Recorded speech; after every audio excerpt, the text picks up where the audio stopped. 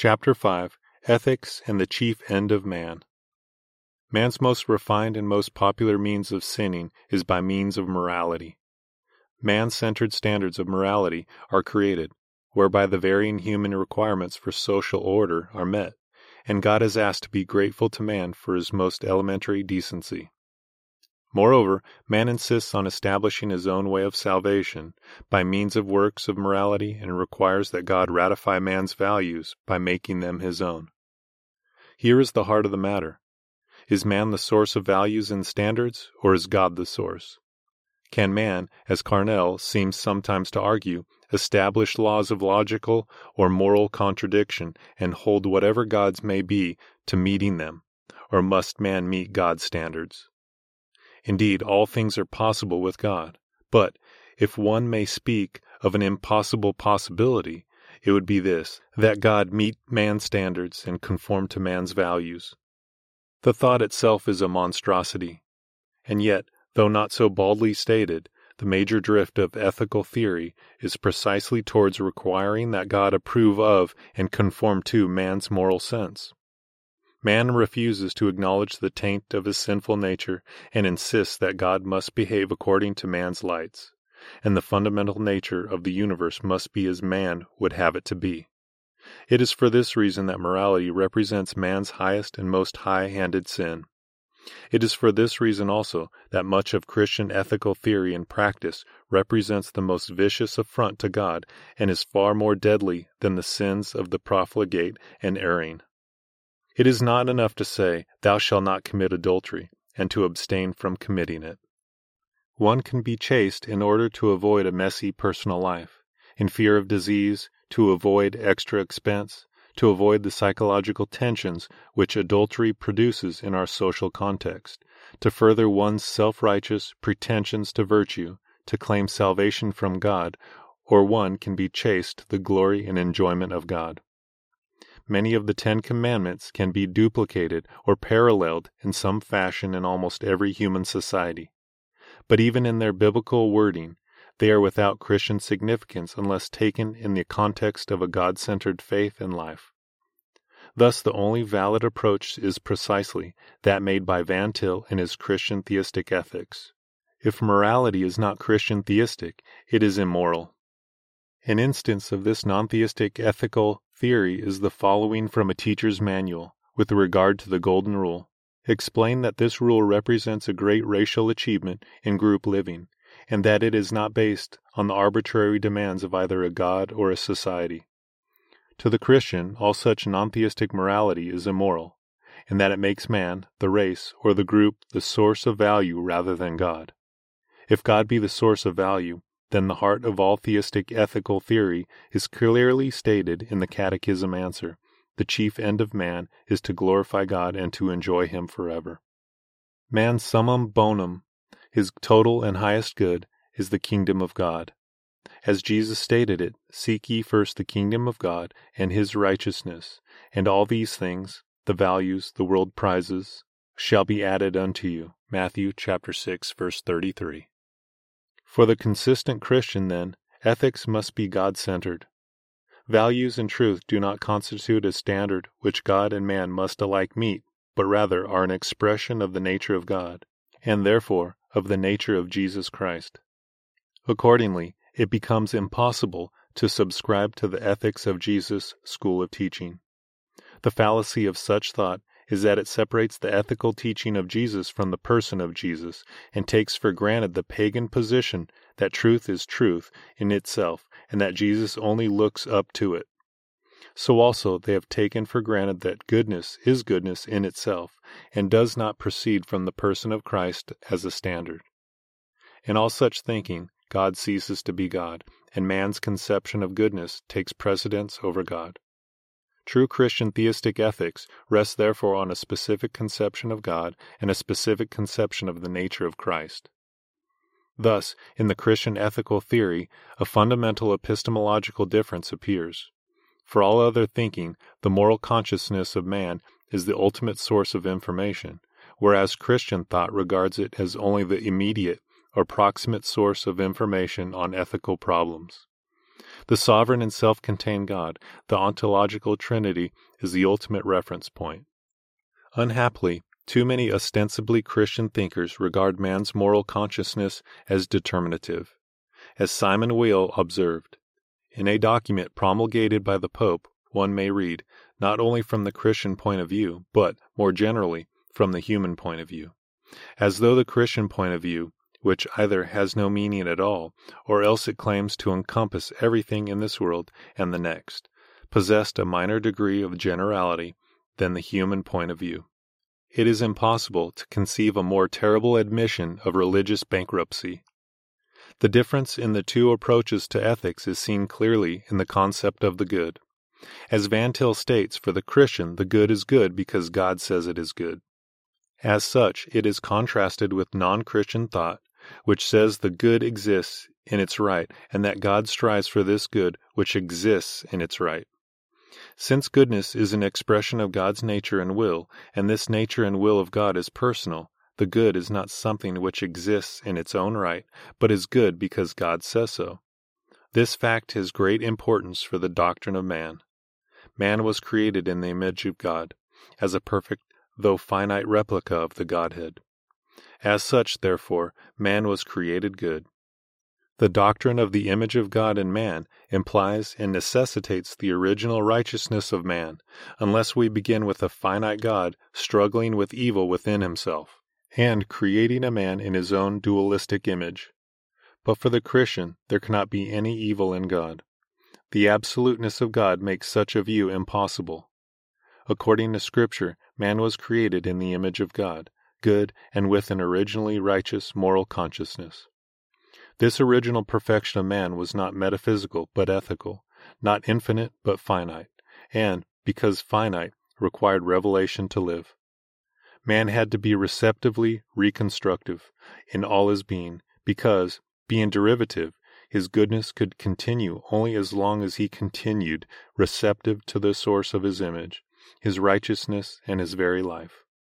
The non-Christian thinks of man's moral activity as creatively constructive, and man is therefore not responsible to any absolute moral personality, while for the Christian, responsibility is central and his goodness derivative.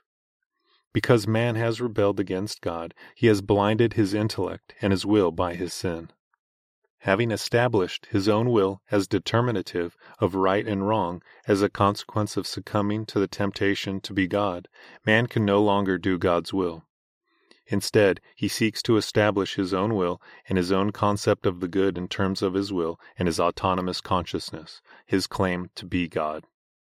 As a result, man cannot know what good is, because he worships the creature rather than the Creator and reverses all moral standards. He is totally depraved, i.e., every aspect of his being is infected, tainted and corrupted by his sin, and marked by a radical perversity towards God. Man's moral consciousness, as man is today, cannot be therefore the source of valid information about the good or anything related thereto, in that man refuses to face the basic moral question, the absolute sovereignty of God.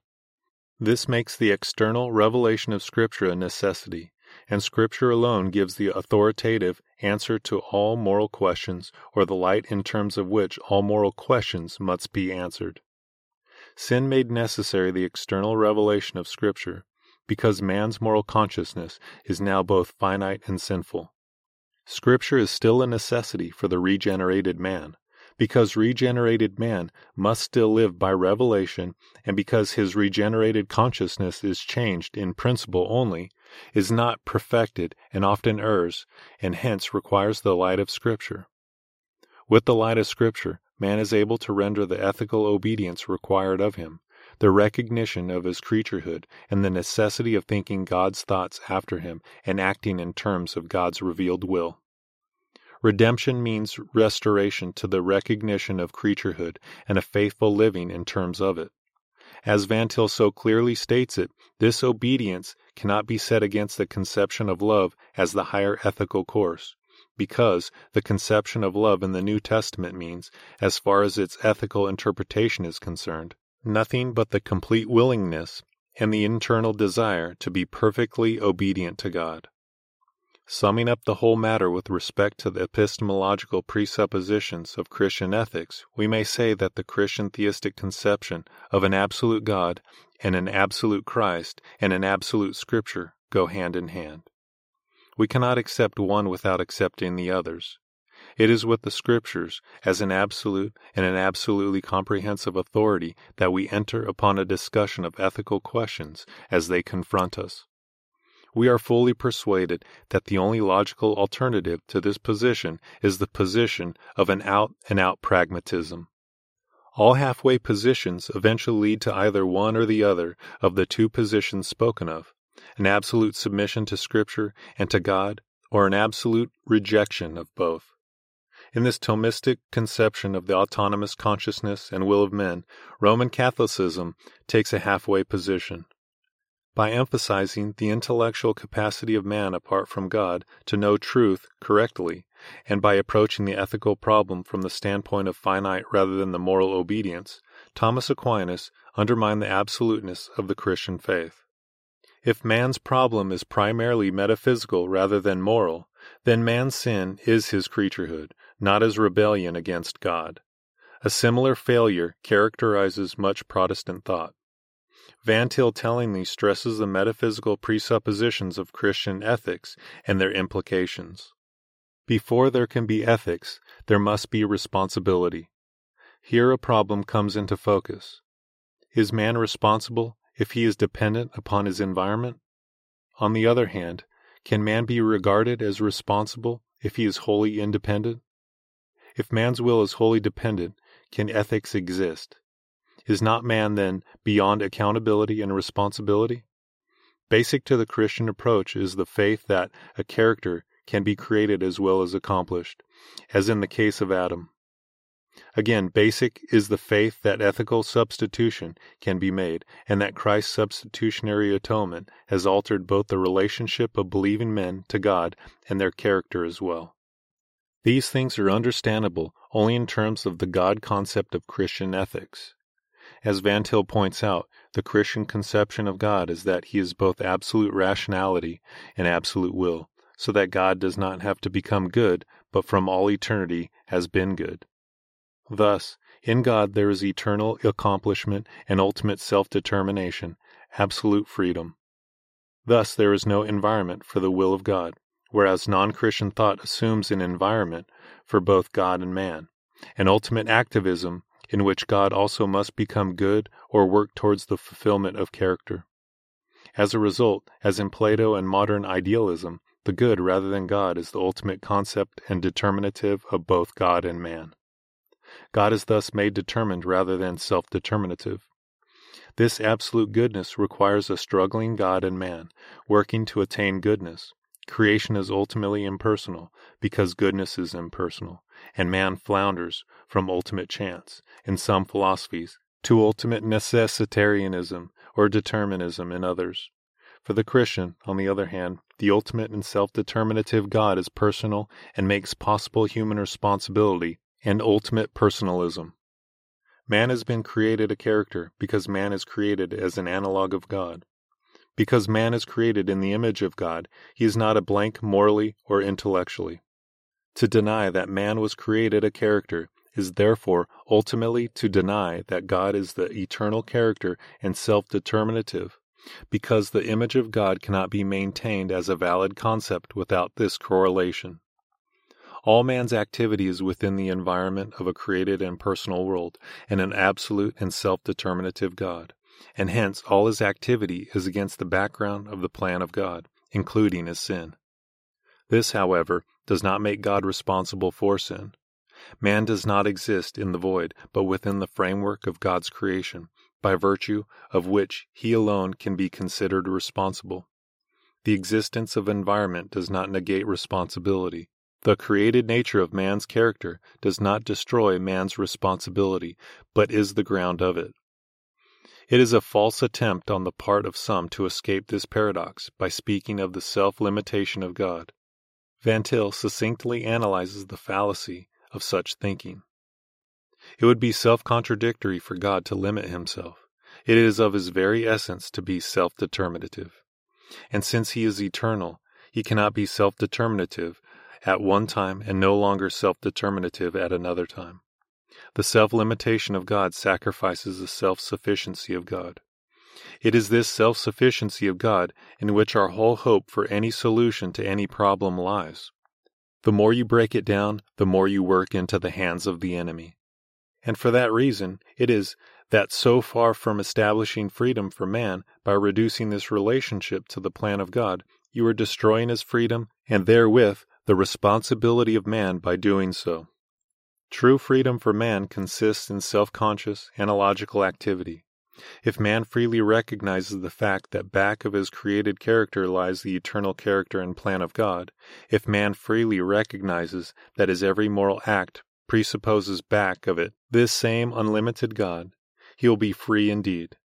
On the other hand, if man tries to liberate himself from the background of the absolute plan of God, he has to start his moral activity in a perfect blank. He has to continue to act as a moral blank, and he has to act in the direction of a moral blank. Moral activity not only presupposes a sovereign and self-sufficient God, but also God as man's highest good. God and the glory of God must be the object of all man's activity and the purpose of his every act. Not only is man's morality founded on religion, but it must itself be religious activity. Man's morality thus has as its purpose the glory of God. This purpose he serves first by seeking to establish the kingdom of God, second by relying not on his own will in this task, but on the revealed will of God in Scripture as his criterion, and third by recognizing that of himself he has no power to work towards the kingdom of God, but must rely on the Holy Spirit, who is the author of regeneration and faith, which provides his motivation. Both in religion and morality, regenerate man seeks the glory of God, but in religion directly and in ethics indirectly. Van Til analyzes this common purpose and its varied approach most cogently. He points out that first, in both ethics and religion, we deal with the whole personality of man, which cannot be departmentalized. Second, both deal with the whole personality of man in that they seek to make man whole again. And, as Van Til states, one cannot be a true man unless he be a Christian. One cannot act as a man unless one acts as a Christian. Third, both ethics and religion deal with the whole personality of man in the configuration of the entire human race, and that neither exists or has meaning apart from the other. Fourth, both deal with mankind under the aspect of history or temporality. Man but stultifies himself if he tries to become eternal. Religious activity as well as ethical activity is always temporal activity. Romanism virtually denies this, and evangelicalism all too constantly forgets it. Fifth, in both, we deal with historical mankind as genuinely revelatory of God and as genuinely significant for the development of God's purpose with the universe. The end and purpose of the universe is the glory of God. The distinction between religion and ethics cannot be found ultimately by saying that in religion we seek God while in ethics we seek something else. We seek God in everything, if we look at the matter from the most ultimate point of view. Sixth, both deal with the aspect of the whole personality known as the will, but with a difference.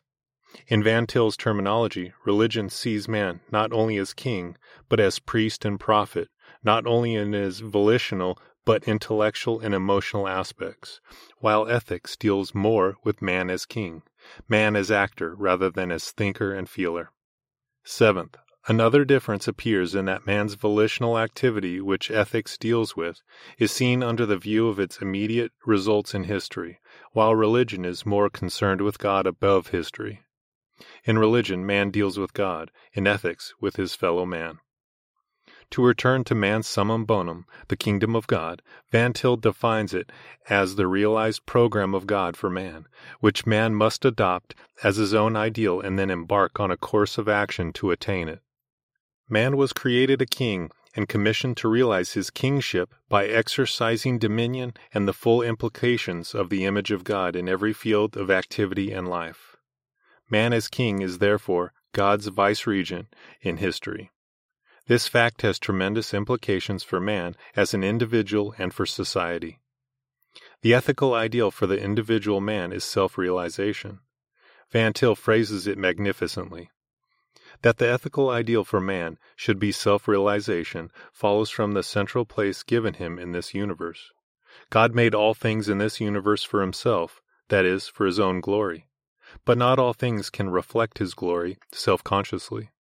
Yet it is self-conscious glorification that is the highest kind of glorification. Accordingly, God put all things in this universe into covenant relationship with one another. He made man the head of creation. Accordingly, the flowers of the field glorified God directly and unconsciously, but also indirectly and consciously through man. Man was to gather up into the prism of his self-conscious activity all the manifold manifestations of the glory of God in order to make one central self-conscious sacrifice of it all to God. Man prepares himself for the great and glorious task by developing his intellect, his ascetic capacity, and his every capacity as an act of will, by striving to fulfill his calling and his kingship. He must will to will the will of God for the whole world. Self-realization is the fulfillment of man's kingship. When man becomes truly the king of the universe, the kingdom of God is realized, and when the kingdom of God is realized, then God is glorified. Van Til develops more specifically what is involved in this goal of self-realization. First of all, man must learn to will the will of God. This means that man must work out his own will in terms of its created purpose. Man's created purpose is to serve God as vice-regent, and the more man fulfills his purpose, the more free and spontaneous he becomes. As a result, Christian morality, in sharp contrast to all legalism, is a growth in spontaneity. A forced and frustrating moralism is not Christianity. Second, man's will needs to become increasingly fixed in its self-determination. This is a development of his spontaneity. Man's God is absolutely self-determinate. Man will be godlike in proportion that he becomes self-determining and self-determinate under God. In proportion that man develops his self-determination, does he develop God's determination or plan for his kingdom on earth. God accomplishes his plans through self-determined characters. An unstable man would be useless in the kingdom of God. Third, as man increases in his spontaneity and self-determinateness, his will must increase in momentum to meet his ever-increasing responsibility. His growth means a growing enlargement of the area of his activity, which makes necessary a parallel growth in momentum. Self-realization can also be described as a growth in righteousness, defined by Van Til in line with Voss. Righteousness, when taken as an attribute of God, describes that aspect of the entire personality of God by which he maintains within his being and within his created universe that relation of coordination and subordination which is proper to the station of each personality. Accordingly, man's righteousness, which ought to be a reproduction of the righteousness of God, would be, to begin with, a proper sense of subordination of himself to God, and of coordination of himself with his fellow man. And man seeking righteousness would mean, A, that he was becoming increasingly sensitive to the meaning of these relationships of subordination and coordination, and therefore increasingly spontaneous in his desire to maintain these relationships.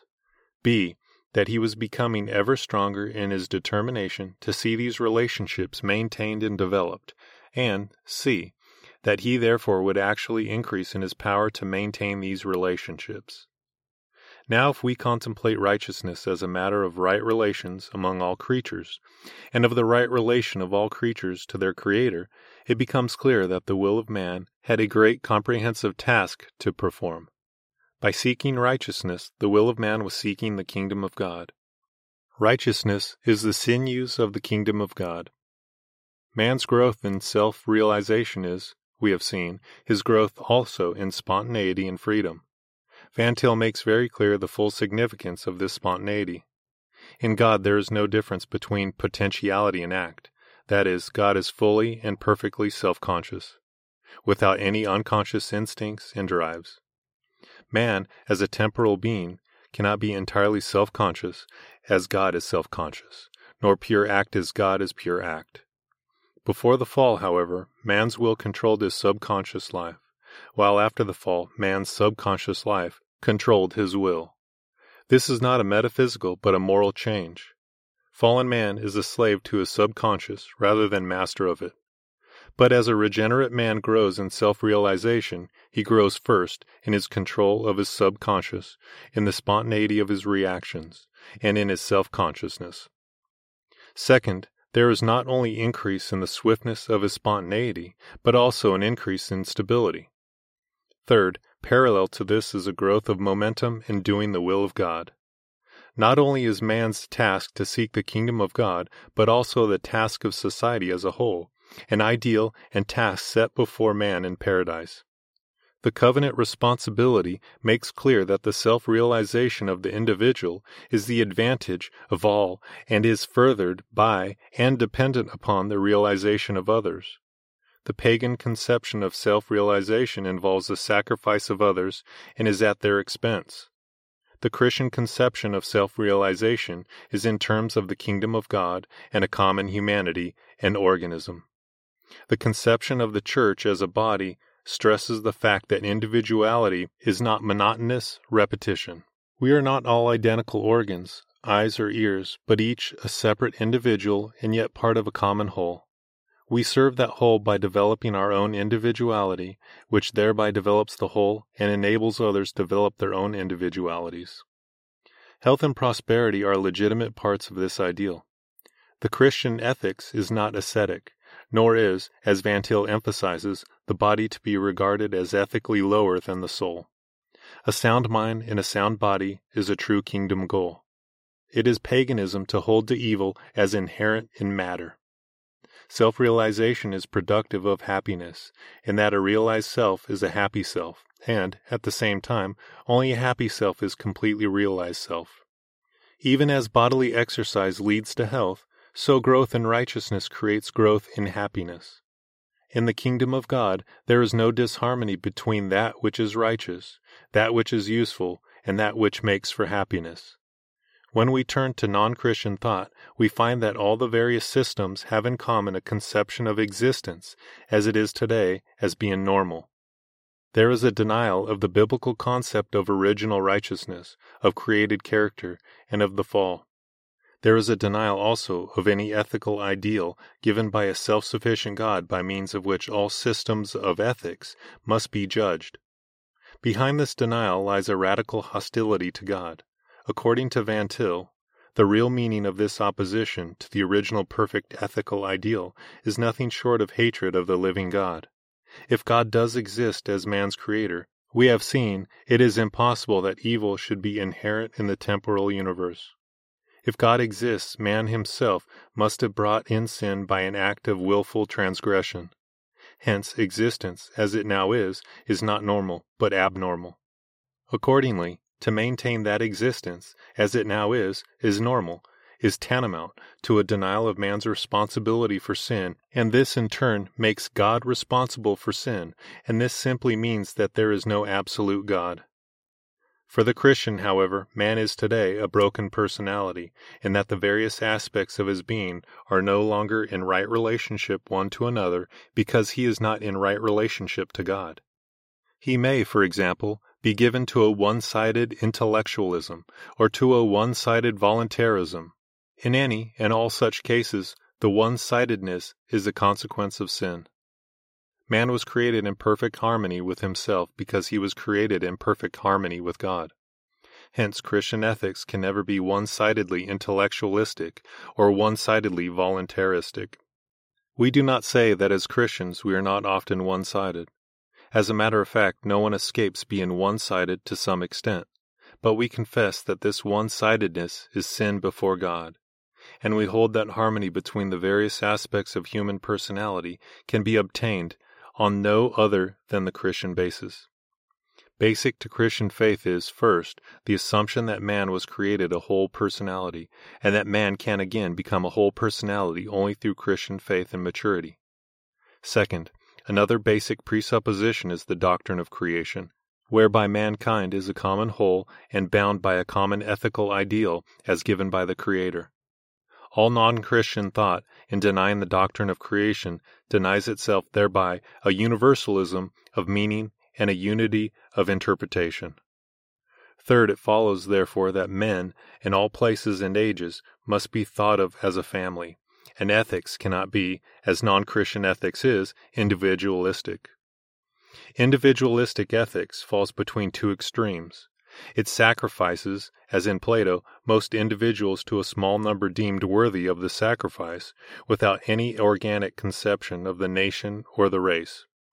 Statism is, as Van Til clearly sees, individualism of the worst sort. The mass of humanity is regarded as manure for the welfare of the ruling class. Modern individualistic ethics often goes to the other extreme and regards society as an aggregate of individuals and dissipates all authority. When the right of the individual as against the right of society is emphasized, authority disappears. In Van Til's words, consequently, there is no proper sense of the necessity of authority. Authority has largely disappeared from the family. The autocracy of the father, as has often existed in the perverted individualism of old, has been replaced by the autocracy of the child in the perverted individualism today.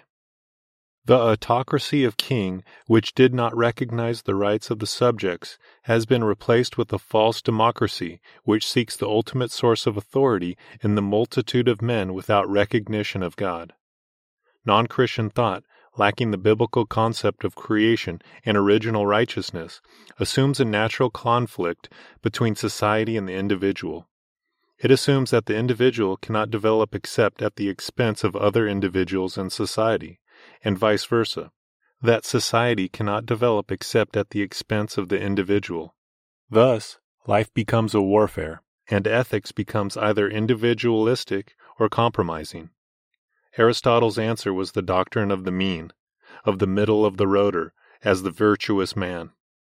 This is virtually a denial of the ideal of moral perfection and assumes that virtue is merely keeping a balance between two evils. The Christian, on the other hand, is in virtue of his justification and regeneration, in principle perfect, though not in this life in degree perfect.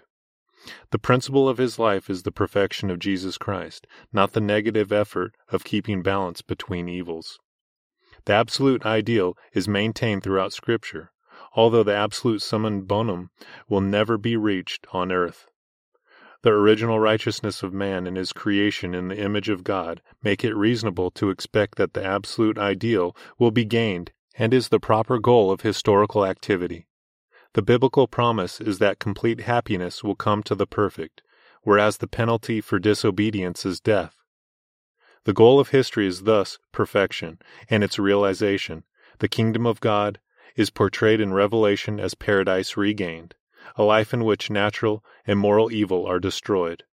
Natural and moral evil are closely allied in Scripture, not in pagan terms as resulting one from the other, natural evil as a result of moral evil, but rather both alike a result of the fall and man's alienation from God. With the regenerate, the kingdom of God is not only an objective and a hope, but a present possession as a gift of God. The perfection they strive for is theirs in principle now, by virtue of the substitutionary role of Jesus Christ. Thus, as John states, the Christian in principle cannot sin, although he is in degree a sinner, and cannot deny his sin without being a liar. Thus, while man must strive for the kingdom, he must also recognize that it is the gift of God, and his very striving an act and manifestation of grace. Not only is man's task the positive one of asserting and extending the dominion rights of the kingdom, but also the negative one of destroying the works of the evil one. As Van Til states, the regenerate see evil as an insult to God. Not only must evil be destroyed everywhere, but its consequences also, while on the other hand, there is the positive requirement to do good to all men, especially those of the household of faith. Evil must be destroyed in the world at large, and in ourselves, and God is ready to use the heathen as a scourge against his own in order to cleanse them. So seriously does he regard evil in his people. The Christian must not surrender to the pessimism of unbelieving realism or to the shallow optimism of uncomprehending perfectionism. A particular point is that of the Christian's attitude toward the abolition of war. Some would hold that since the Bible tells us that there will be wars till the end of time, it would be flying in the face of providence if we should try to outlaw war. But there is a difference between a commandment of God and a statement of what will come to pass. God commands us to be perfect, but tells us that none of us will ever be perfect in this life. So it is our plain task to do what we can, in legitimate ways, to lessen the number of wars and to make them less gruesome. A great deal of our time will have to be taken up with the destruction of evil. We may not even seem to see much progress in ourselves or round about us during our lifetime. We shall have to build with the trowel in one hand and the sword in the other. It may seem to us to be a hopeless task of sweeping the ocean dry. Yet we know that this is exactly what our ethical ideal would be if we were not Christians. We know that for non-Christians, their ethical ideal can never be realized either for themselves or for society. They do not even know the true ethical ideal. And as to our own efforts, we know that though much of our time may have to be taken up with pumping out the water of sin, we are nevertheless laying the foundation of our bridge on solid rock, and we are making progress toward our goal. Our victory is certain. The devil and all his servants will be put out of the habitable universe of God. There will be a new heaven and a new earth on which righteousness will dwell. Because of this foundation, true Christian faith has an ethics of hope and involves not only striving, but possessing. The absolute ideal is presented in severity, as the Old Testament itself witnesses, and such concessions as the era witnessed did not compromise the absoluteness of the ideal or its severity. Such concessions as the Old Testament evidences are made, not in terms of the ultimate goal, but in terms of more immediate goals, which are in themselves stepping stones to the ideal. The absoluteness of the goal is more openly set forth in the New Testament by means of the example of Jesus Christ. In order to understand the full meaning of his example, it is necessary to believe that origin does affect validity, that a Christ coming from the background of the self-contained God and ontological Trinity is different from one born out of an evolutionary process and a background in which evil is as basic as the good. First, therefore, creation must be presupposed in all its implications. If the perfect man Jesus is to be of any service to us, the constitution of the universe must be such that perfection is a concept that has cosmic significance. Second, to be valid, the example of Jesus presupposes the fall. This means that, because we are created righteous, we have an obligation to be perfect and are responsible for our present evil estate. We must either be like Jesus or be condemned by him. He comes as Savior or is met as Judge. Third, the example of Jesus, in the true Christian sense, presupposes his substitutionary atonement. The required perfection is made a gift by God and is man's in principle on regeneration. Our imitation of Christ must be properly conceived as an imitation of God, a union with him. But this union can never be conceived of in mystical or metaphysical terms. It is a union of life, not of substance, ethical, not essential.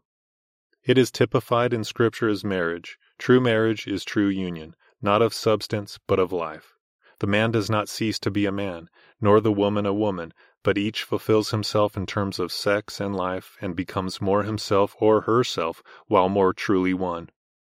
Thus man becomes more fully man as he becomes more truly one with Christ. Christ as our example is thus primarily Christ as our mediator and redeemer. And Christ as our king means that the kingship of Christ must be carried out in every sphere of life. For the Church to limit herself to soul saving is to deny his kingship over all creation and to limit the crown rights of King Jesus. As Van Til points out, evangelical churches have too commonly fallen into an anti-biblical individualism in their exclusive concern with soul saving, while modernism, in abandoning the substitutionary atonement, has returned to the righteousness of the Pharisees and seeks to establish the kingdom by man's effort and man's righteousness, and it's consequently man-centered in its conception of the kingdom. The whole end and purpose of history lies, according to Christian theism, not in history itself, but beyond history, in the God of history. This God of history has set the kingdom of God as the climax of history. The revealed will of God must therefore be man's ethical standard. The moral consciousness of man as it is today only corroborates the idea of the fall of man. It assumes its authority and autonomy and denies that God is creator. It denies therefore external revelation, since it cannot credit external authority. Christian theism, because of its transcendent God, can allow for external as well as internal revelation, while non-theistic thought, because of its denial of the transcendence of God, can, in the nature of the case, allow for no external standard at all. Non-Christian thought must, by virtue of its presuppositions, maintain that all external revelations are based upon delusion. The rationale of man's moral action must be found in something beyond himself. In the nature of the case, the external must always be prior to the internal. Unless this external and divine ethical standard be maintained, there is moral anarchy. Without the God of Scripture, there is only ethical advice, no authority. There is no alternative but that of theonomy and autonomy. It is vain to attempt to flee from God and flee to a universe in order to seek eternal laws there. The external, absolute standard of the self-sufficient God is therefore the only valid one. While naturalistic ethics trust the immediate deliverances of man's moral consciousness, Christianity holds to the principle of immediacy, in that man's moral consciousness is not expected to function autonomously, but is correlative to supernatural positive revelation, and, by the Holy Spirit, is led to increasing trust on that standard and activity in terms of that faith. Such, in brief, is Van Til's conception of Christian theistic ethics. His study, which contains some of his most brilliant writing, is an eloquent answer to those who complain that Van Til is too difficult to understand. The difficulty most people experience is not with Van Til's writing, but with his God. It is essentially he whom they find unacceptable and offensive. Their quarrel is not with what they cannot understand in Van Til, but with that which they all too clearly understand.